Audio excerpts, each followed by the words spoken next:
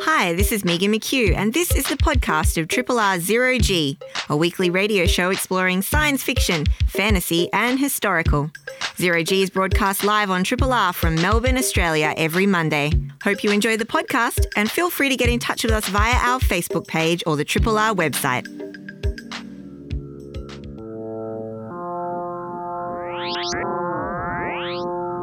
Zero G.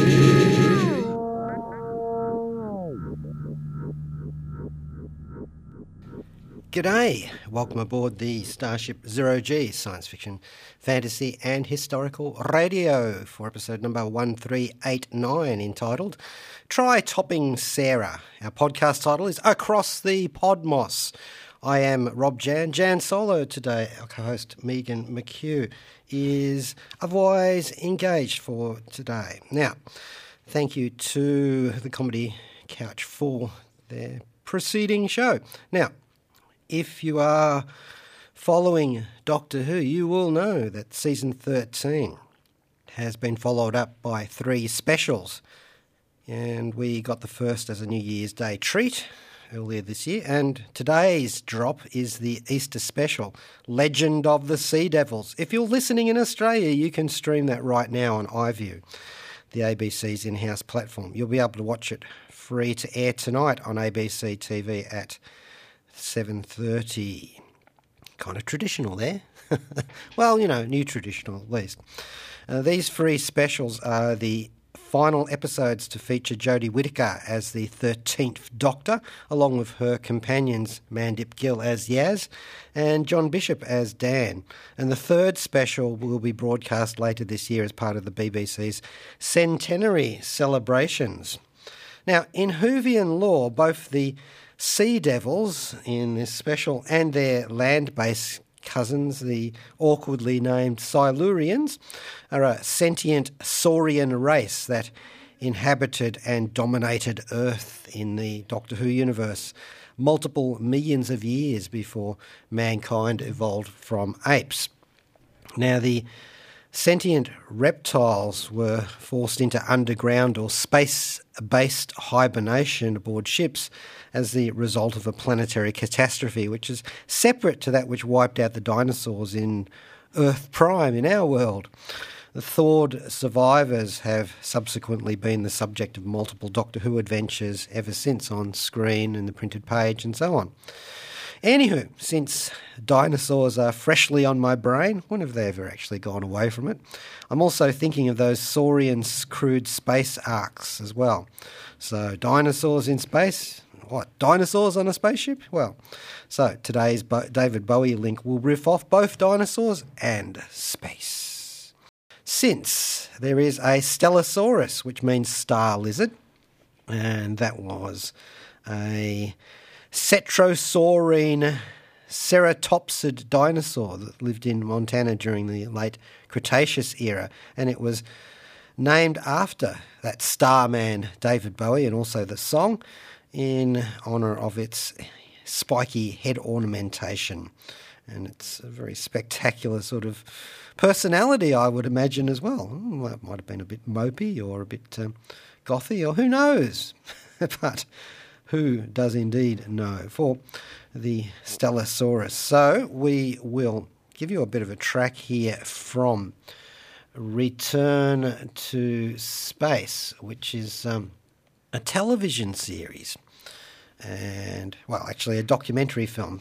Catch up with it on Netflix, directed by Jimmy Chin and Elizabeth Chai Vasahali. Now, that was actually a sort of a documentary about Elon Musk's and SpaceX's engineers' 2-decade mission to get astronauts into space on a commercial level. And that came out in 2022. So riffing off that also, we also know that Elon Musk's own Tesla Roadster was used as a test article, a dummy payload, back in 2018 aboard a Falcon Heavy rocket test flight. And it's now out there floating around. And they nicknamed the mannequin that was put into the driver's seat Starman, after the Bowie song. Although the actual song that they looped on the car sound system was Space Oddity. Whoa, that's such a long-winded segue for actually a fairly short track, which is Starman, a cover version by Sharon Van Etten from the Return to Space soundtrack album. G'day, this is Yanto Jones. You've reached Torchwood, Melbourne, on 3RRR FM. Do not leave a message after the tone, because we already know who you are. Subscribe, donate, regenerate. Here's Rob Jan with Zero G talking about, well, all sorts of things today. We just had a little blurt about the Doctor Who special that's just dropped on ABC's iView and will be on broadcast free to air tonight at 7:30 on the Auntie. And we just played a track called Starman, a cover of the Bowie classic. Sharon Van Etten, who's a New Jersey-born, now Los Angeles-based American singer-songwriter, who also appeared in both seasons of the OA, playing one of the abductees, Rachel, I think, which is actually one of those parallel universe shows, which is kind of apt when you consider what we're going to be talking about next. So many things to cover in the genre today. Now, I'm thinking about dinosaurs not far from my mind, and not far from where I sit at the moment, actually. So I had a few hours to kill, so I went off to see Horridus at the Melbourne Museum. Sounds like a Harry Potter sort of thing, really, when you think about it. To check out the exhibition of our new, well, it's 67 million years old, not entirely new, Triceratops fossil. Now, you will know that Triceratops means three-horned face, and this is indeed the dino that has the big thrill around its neck and those triple, not R's, but horns. And we know that these magnificent creatures were around about extant at the same time as sort of Tyrannosaurus dinosaurs. So it's quite probable that the two were not best buddies. And it's been a trope in science fiction and fantasy that Triceratops and T-Rex would be versus characters in all sorts of fictional contexts, including film and TV, paintings, and, of course, model making, dioramas. It's like, let's pit the T-Rex against the Triceratops.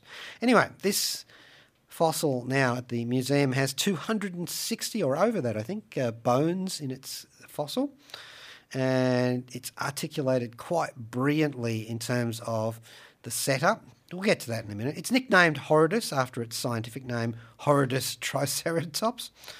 The Triceratops became extinct in the late Cretaceous, and that's actually 500,000 years before the dinosaur killer asteroid impacted.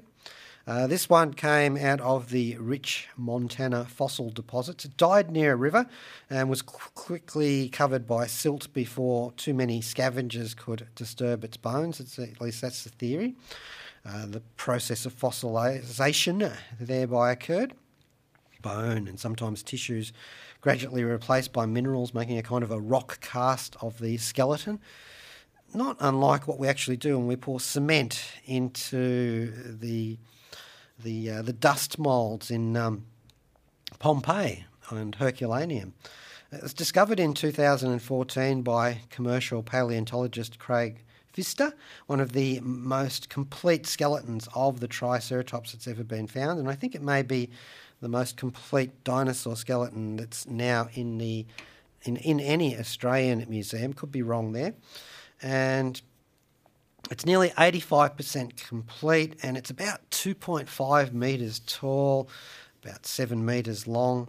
It weighs 1,000 kilograms, and it's all there. So you get into the environment. It's a centrepiece of a multi-level chamber, and it sort of like owns the space as it looms out of the dark. But for a creature that's so fearsomely armed, I don't feel threatened by this as an object. It doesn't, because I know it's a herbivore. On the other hand, it's a herbivore the size of a minivan, or indeed like a quarter of a tram, basically. So yeah, if there were enough of them together, and it's quite possible that they travelled in herds, you can imagine like a dinosaur stampede and how hellacious that would be. So I think it's an amazing piece to have there. Now, one of the other things about it is that they're using environmental sound effects to help evoke its life and place it in context, as so do the enthusiastic hoots and squeals of human young, and indeed some of us older types, as we marvel at its humongous body. So you can view it from different aspects at different heights going through the chamber, and at each different level you've got little interactive displays and video screens that can show you what it might have been doing, the process of fossilisation, even one which relates the dinosaurs to birds, quite well known by now, especially to Zero-G listeners, I should imagine. And these are really makes it, I feel like a world-class dinosaur display. All right, speaking of dinosaur stampedes, let's have a track here that's called Dinosaur Stampede. Now, it's more about, I feel this one's more about sort of carnivorous dinosaurs than herbivores, but maybe if you think like that, I'm trying to think when was the last dinosaur stampede I saw, a great one. The one in King Kong. That's the Peter Jackson one. And this is by Professor Flint from Dinosaurs Down Under. Hi, this is Matthew Riley, creator of the Scarecrow and Jack West Jr. series. Welcome aboard the Zero-G Helicarrier on 3RRR FM. Semper Sci-Fi. Having a little stampede there with the dinosaur stampede. Professor Flint from Dinosaurs Down Under. That's kind of cute, that one. We are talking about Horridus, the dinosaur skeleton Triceratops, or the fossil, I should say, down at the Melbourne Museum, not that far away from where I sit now, in the centre of the Anthropogenic era, Triple R FM. Now, you can access the Triceratops chamber via the dinosaur walk through the museum. So I thought this was actually quite a good thing to be able to do, because it means you've got a bony sort of context for the Triceratops. And yeah, it is the feature of the collection from my point of view, and obviously from theirs. It's an on-running exhibition, so it's not going to whip in and out as some do. But as you walk through that dinosaur section, you can see all sorts of things in there that I really, really love, like a Tarbosaurus. And I'm just having fun just saying these words. And that's very much like a T-Rex, so it's got all the big teeth and the powerful jaws and so on. But it's a little bit different. So you can imagine that maybe interacting with a Triceratops, though just off the top of my head I can't tell you if they were contemporary. There's also a Deinonychus, which is a very fast-moving dinosaur, bipedal. So that's more like a velociraptor in many respects. And yeah, you look down and you can see the terrible claws on its feet. A little bit karate-ish, really, when you think about it. So we'll get back to that in a second. The other dinosaurs there that I thought stood out for me was I'm going to mess this one up, the Mamenchisaurus. And that's a really large four-legged herbivore. And some of these ones, they're absolutely huge. I mean, that's what you think when you think of dinosaurs, although there are quite a few little fellows there. One that's not so small was the Mutabatasaurus, which is one that has gotten quite a bit of press in an Australian context. I also particularly like one of my favourite is the Telaurus, and this is one of those armoured dinosaurs. It's like a little tank actually, and it's got a bony club on the end of its tail, which is waving above you as you walk through. So you get a really good look at it and think, I don't think I'd like to be smacked with that. Of course, overhead, if you look up, you will see not only the heads of some of the larger dinosaurs as they stretch up to the second level, but things like the pterodon, which is a pterosaur. So it's one of those ones that basically looks like a massive skin-covered glider. And alongside of these, no, not in the air, are the megafauna as well. That's the giant mammals and marsupials. There's a Diprotodon opertanum, and that's a giant marsupial. So imagine the biggest wombat that you could possibly imagine, and you'll see it there. Now, if you go to the Melbourne Museum at 11 Nicholson Street in Carlton, you will be also required to do show proof of your COVID-19 vaccination status, whether you use it on a digital platform or else using your digits to flourish a paper copy of that too, just so that you know when you rock up. You can also purchase the tickets there to get into the museum, $15 for adults, seniors 10, concession 2 that's concession class 2 free. And other ones like children and museum members who are adults and so on, well, they're all on the free list as well. It's not a bad idea to book for the exhibition because there's only a certain amount of people allowed into the chamber at once, so you can do that too. All of that can happen online, where you can also find, and I was quite taken by this, a 3D virtual sort of look around of the skeleton, so you can interact with it on that level and manipulate it, so you can get a look at it from aspects that you couldn't actually do in the museum, like from directly underneath, because they frown upon you getting over the railing and doing that sort of thing.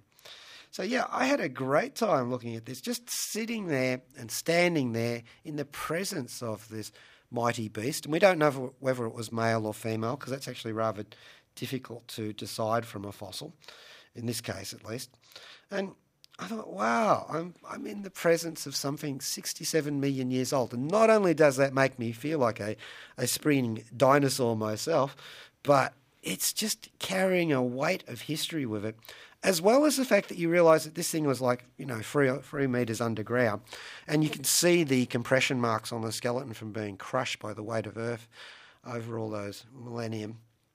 And you look at it and you think, I'm kind of glad that it's been set free now. It's like a little bit like, Michelangelo sculpting something, or setting free a form from a lump of marble. I don't know, there's just something about it that sent shivers up my spine. Well, maybe I should have the kind of spine that Stegosaurus had, and then maybe help regulate the heat in my body. And that's an interesting thing too. Of course, this fossil is there and it can be studied by paleontologists as well as the general public. And you sort of wonder, what were those 3 horns on the dinosaur for? Other ceratopsians had varying numbers of horns as well. The Stegosaurus we talked about before, the David Bowie named one, that only had 1, although it had quite a bony frill as well around it. There's all sorts of ideas about that. I mean, obviously we look at it and we think like rhinoceros or a buffalo or a bull or something like that. But, there could be many other things for it too. I mean, yeah, maybe it was used to fight predators like Tyrannosaurus. And yeah, there is some evidence of that in some damage to the fossil bones. You can do forensics upon that. They also could have been, I thought, quite useful for digging up small plants and so on that the herbivores dined on, and maybe knocking down the occasional tree to get a juicy foliage. Something I thought of just as I was musing about it was this sort of thing would make quite a loud noise if you knocked it against things, against trees and rocks and maybe even the ground. So if they did travel in herds, maybe they could have used it to sort of signal to each other, not in a particularly sentient way because they've got tiny little brains. In fact, 2 tiny little brains, one running their nether sections and one up in the head. But I'm just wondering if you could have heard the sounds of horns knocking against each other back in these ancient periods and carrying for long distances. It's like, beating out drum beats. So maybe they were even like drummers. I don't know. Another possible use for the thrill part of the bony carapace at their front end would possibly for heat regulation, as we're theorising about with the Stegosaurus, and maybe, although this is more discredited nowadays, as attachment points for the large muscles that it must have taken to lift these massive heads and perhaps make them fight against predators and so on, and against each other too, of course. There's a courtship aspect and a ritual display that might also have been involved, sort of like moose going head to head. There's a lot of stuff we don't know about them, and hopefully exhibitions like this will help push that forward too. Now, the Triceratops is a favourite creature in fiction. It's used all the time, and of course some of the early creations, early on when they just discovered this, they started doing paintings of them, Triceratops versus T-Rex. And it has echoed on, not only throughout history, but throughout fictional narratives. In comic books like Dinosaurs for Hire, Tom Mason's series back in the 80s, where you had a bunch of dinosaurs literally doing that. It's sort of like a detective sort of agency. And there was a Triceratops in that called Lorenzo. And if I remember correctly, you'll find in the Teenage Mutant Ninja Turtle universe, the Triceraton Commandos from a parallel world, I believe. So they're also being used in Extinct, that's XTNCT, Paul Cornell and Disraeli's comic book in the, when was that? Judge Dredd magazine, that's right. And so this was all set in the future, and those nasty humans were using genetically engineered animals as a sort of a commando aspect to fight wars and do all sorts of horrible things. And they always tend to make give the characters who are Triceratops some sort of name that bounces off their species name, like Trike in Extinct. Or if you remember Sarah in the long-running Land Before Time animated series, she was one of the main characters in that, mostly a sort of a juvenile in that particular thing. And do you remember that there was a Triceratops in Jurassic Park, one that was sick from eating plants that it shouldn't have done? And that was the one that produced the enormous pile of dung that one of the characters put their hand into to diagnose the plant-based illness. And of course we have in so many of those Power Ranger avatars various Triceratops characters. Tricerazord, known also as Shelby in Power Rangers Dino Supercharge. There was a Dino Sorcerer in that particular series, and Walking with Dinosaurs, the BBC documentary, of course, featured Triceratops at one stage. So many movies, books and museum displays featuring these, even if they don't actually necessarily have the context for Triceratops versus T-Rex. If you put two of them on display, you are going to put two of them near each other, just for that exciting contrast. And of course there have been those fights featured in various movies, though less many than you might think. I was going through a list of them. There's like all those sort of 1 million years BC and when dinosaurs ruled the earth and so on. But, what can you say when you're dealing with dinosaurs? Well, perhaps we could just put it into song and have a We Sing with an artist called that from an album called We Sing Dinosaurs. And the track is called Triceratops. Hello, this is Wendy Padbury. I played Zoe Herriot on Doctor Who and Sue Craig on Freewheelers. You're listening to Zero G on 3RRR FM. Zero G? Well, I'm quite sure that doesn't add up. Yeah, but it does. It does. It does. And we had a little track there called Triceratops from We Sing Dinosaurs by the same artist. I think that's so cute. There's a lot of kids' songs about dinosaurs, not surprisingly. I mean, you would expect that. And your expectations are met in spades. Now, I want to just roll over into another track now here. And this is by the great Alan Silvestri, who's done so much for the science fiction and fantasy genres. And this is from actually the soundtrack for Cosmos, A Space-Time Odyssey. And we will get together with all our sagacity here to celebrate the many different planes, aspects, parallel dimensions, realities and mirrorverses of the multiverse, which is what the track is called. This is Annie Lee. And I'm Maureen Kransky of the Kransky Sisters, and you're listening to Zero G on 3RRR FM. Lock up your meat safe and beware of the machine with the claw. Yeah, indeed. Go off with Alan Silvestri into the multiplicity of the multiverse from Cosmos, A Space-Time Odyssey. Why did I play that? Well, yes, I am talking about the multiverse today, across all of my many different doppelgangers, avatars and duplicates in those parallel realities and alternate worlds. All right, so that is something that has been inspired by so many different television shows and movies. The Mirrorverse, where everything is opposite and bad is good and so on. This concept that's been pushed across in Star Trek, Red Dwarf, Lost in Space, recently Marvel's What If animated series. So many alternate timelines, counterfactuals, as they are called in the literary genre, where often World War II is won by the evil Axis, or the US Civil War gets won by the even equally awful Confederacy, and in some, Rome never fell. You know, these are concepts we've seen before in Sliders and Fringe. And of course, Parallax, I think, is one of the shows that I can remember most vividly. And is it the second season of Rick and Morty? I can't remember. There's too many of them. There's so many different fractured, sundered realities.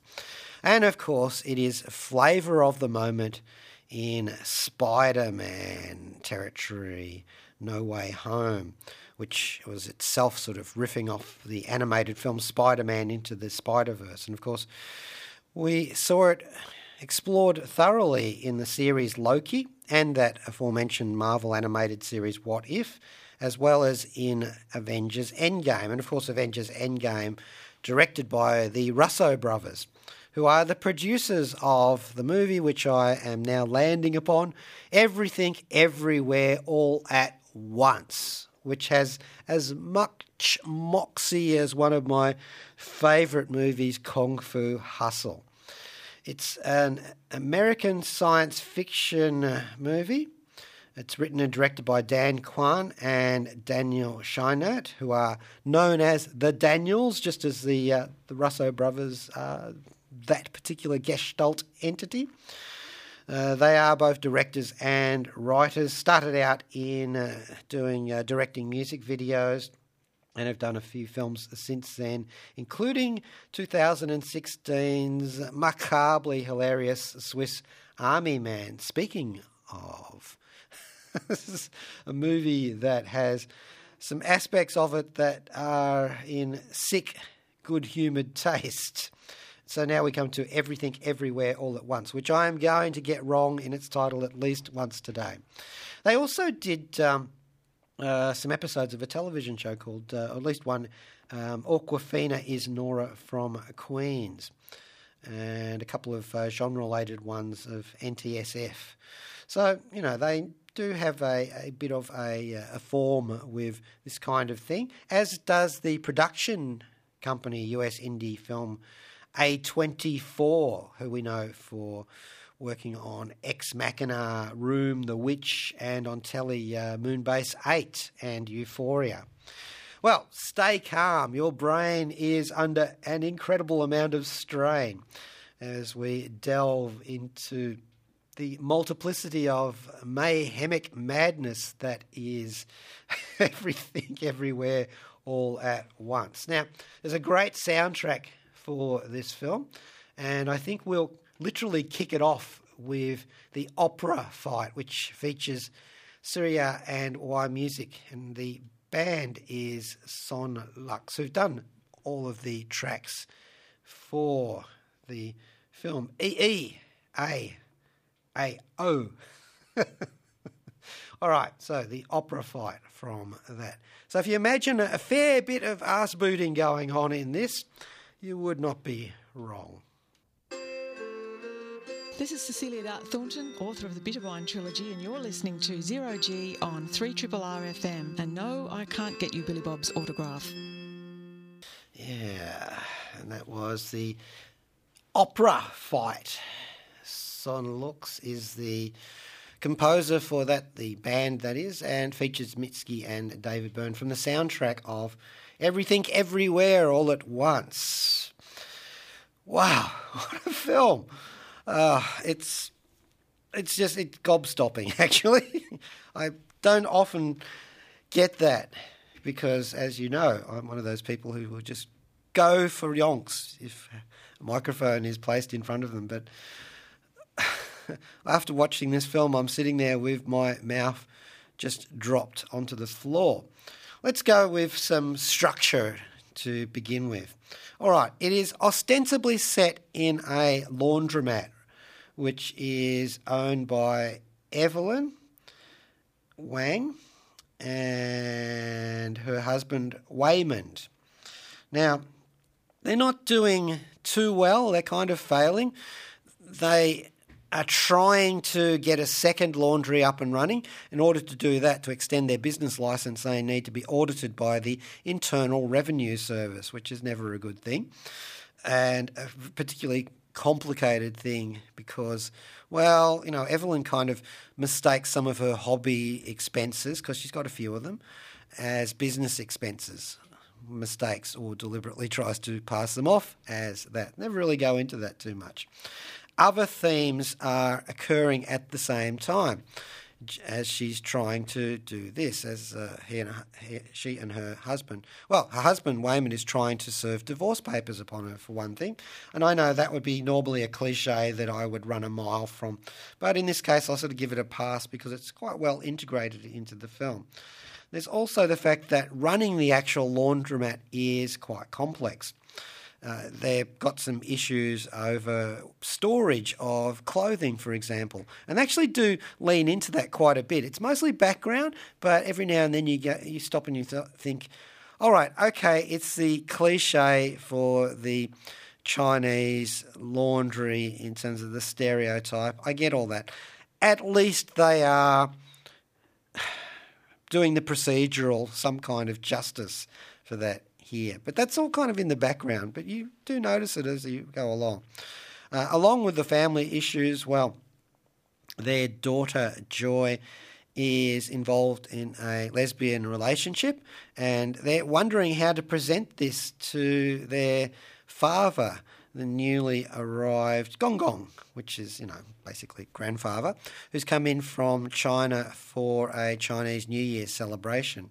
And they're a bit worried that, he being a traditional kind of fella, that it might not sort of slide past him too well. Now, alongside of that, there's also the procedural that will come into play when the multiverse aspect of this film kicks off. You know, the idea that her character will be able to see other aspects of herself along roads not taken in her life, which can actually be quite seductive to look at. You're thinking, oh, the grass is always greener in the other dimension, or is it? Well, actually, I thought that one of the things that endeared this film to me was that all of these elements are kept in play everywhere all at once, simultaneously. And it's a bit of a whirlwind. And so they're interlocking whirlwinds that every now and then come together into quiet pauses. And, you know, I actually felt like the film was choreographed like martial arts. Okay, martial arts feature extensively in this film, but you know how you'll get the fight scene and it'll either start or end in a particular pose?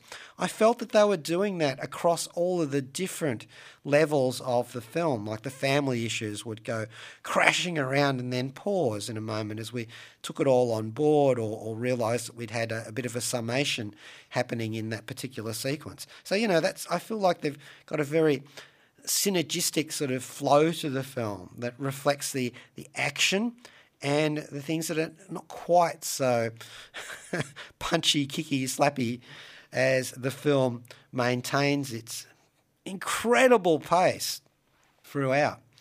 All right, so I'll give you another track here, and this is Life, featuring Mitski and David Byrne from the Everything, Everywhere, All at Once soundtrack album.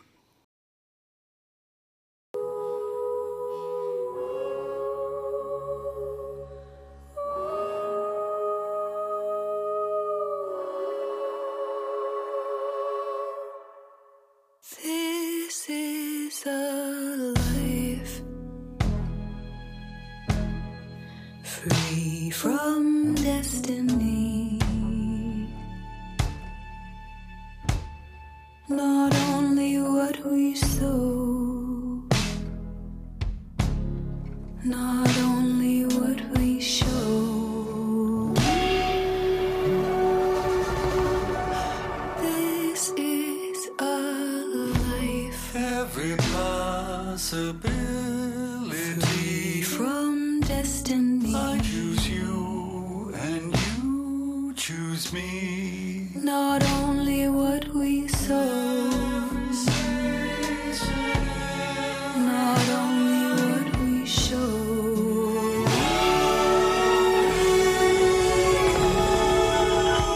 This is light, many lives that could have free been from entropy. entangled for eternity.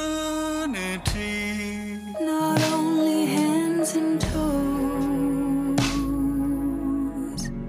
not only what we've known. We find this light somehow. This is a life, slow and sudden miracles,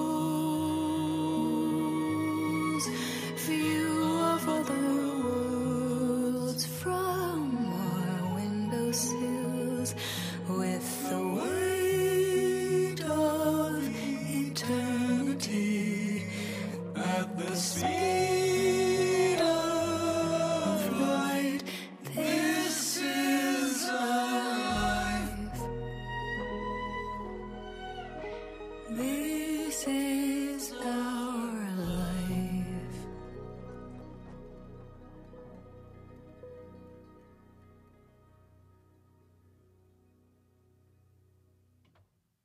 Hi, I'm Andrea Thompson, and I played Talia Winters, resident commercial telepath on Babylon 5.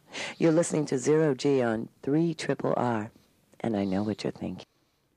You're thinking that This Is a Life from the soundtrack of the incredible film Everything, Everywhere at Once, which I'm sure Michael Moorcock probably had in mind in the 1960s, in the psychedelic 60s, when he coined the term multiverse in one of his books. Now, this film stars Michelle Yeoh. Boy, does it. So many different variant versions of her that she would give Tom Hiddleston a run for his money. And in fact, in some cases, I feel like she's channeling her Marvel Universe characters from Guardians of the Galaxy 2 and Shang-Chi, the Legend of the Ten Rings. But otherwise, she is displaying so many sides to her actorial talents that this feels very much like an homage or a tribute to Michelle Yeoh. And about time, too. She's been in, well, pretty much everything when you think about it. And her physicality is here as well, of course, because there's lots of martial arts in this film. And you'll find that there are references to other films that she has been involved in where she's had to kick butt, because the choreographers are big fans of hers. That's Annie and Brian Lee. They have seen so many of the films that she's been in. They've obviously also riffed off of Bruce Lee movies and Jackie Chan ones for this, and you can pick out specific Easter eggs from your favourite wuxia movie in this film. Plus so much inventive stuff in terms of the fighting. So many different forms of Kung Fu that I have never heard of before. Although actually I think the using the bum bag Fu or fanny pack Fu, that's very much been used before, but quite engagingly here. Pinky Fu is also a thing, furry Fu, and I'll leave that to the imagination. And there is a new form in this, the infamous trophy Fu, that I really cannot describe. It's best seen, but perhaps not by people with tender sensitivities or too young. You might want to work on that aspect first if you're looking at this film. So many nods to other films. Actually, Andy Lee was also in the film that we were talking about recently, the Shang-Chi film. He was one of the martial arts trainers in that, and actually appeared as the character of Death Dealer in that too. So they also get roles, the stunt choreographers also get roles in this film. They're playing some of the alpha jumpers from different parts of the multiverse. I thought the multiversal procedure was excellent and so hyperkinetic that it could be confusing, but I managed to keep up with it. I think it actually did help that we've seen all of that Marvel multiverse stuff before this one. In fact, like I said, this one you could easily just be a channel change away from a Marvel film, but also with that maniacal pace of Kung Fu hustle. And it's a lot of fun too, this film. So if you're a person who likes your science fiction with a comedic taste, this is the film for you. You'll also find the soundtracks quite excellent, with Son Lux doing the massive amount of music for this, but they've also collaborated with Randy Newman, who has an uncredited role in this. And here's Randy Newman featured in a song called Now We're Cookin' from the film Everything Everywhere All at Once. Triple R. Yeah, Randy Newman there from the soundtrack of Everything Everywhere at Once. I won't explain that further. Perhaps it's inexplicable. You'll see when you watch the film. We've been gushing over the tour de force performance of Michelle Yeoh in this film as Evelyn Wang, the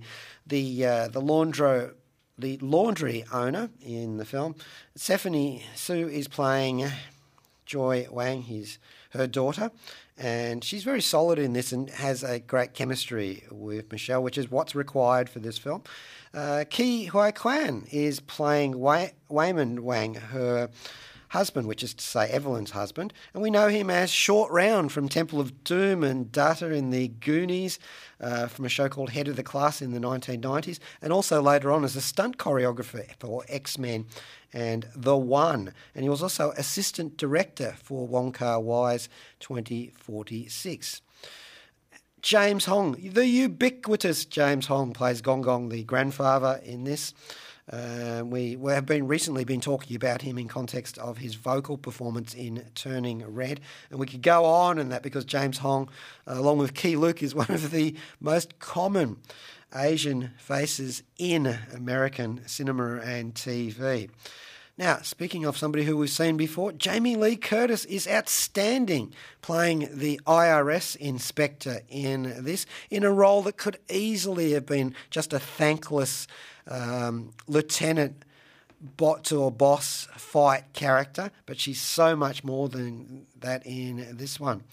So Also look out for Li Jing, playing a Kung Fu master. No wonder, she actually is a world champion Wushu master. So this film has everything for me. I thoroughly recommend it. It is a bit naughty in places, so maybe not for the too little ones, although some of the naughtiness they'd probably just laugh at, I would imagine. But, I'll give you a warning there in case you might want to study some aspects of that for yourself before subjecting the eyes of children to everything, everywhere, all at once. And I think I got away with that without actually stuffing up the title. But then again, I don't know. Probably there's an alternate universe version of me who didn't. Now, this film was originally written for Jackie Chan, and I think Awkwafina was going to play the daughter, Joy. But, all sorts of things changed along the way. And I think actually I can imagine an alternate universe of this one being quite successful with those actors. And also at the same time, I think it really rocks with Michelle Yeoh in the main role. Just a great film, and one that will leave your head spinning, but in a really good way, and not like where you've been hit in the head with a spin kick. And that's about it for Zero G for today. We'll leave you with a track called Sucked Into a Bagel by Son Lux, featuring the actress who plays Joy, Stephanie Su, in this. Until next week, thank you to our podcaster, Kayla Larson, our co-host, Megan McHugh, Joe Brunatic coming up next with Astral Glamour, and Nothing Matters, so enjoy your bagel. G'day, this is Rob Jan. Thanks for listening to the podcast of Triple R's Zero G, a weekly radio show exploring science fiction, fantasy and historical. Zero G is broadcast live on Triple R from Melbourne, Australia every Monday. Hope you enjoy the podcast and feel free to get in touch with us via our Facebook page or the Triple R website.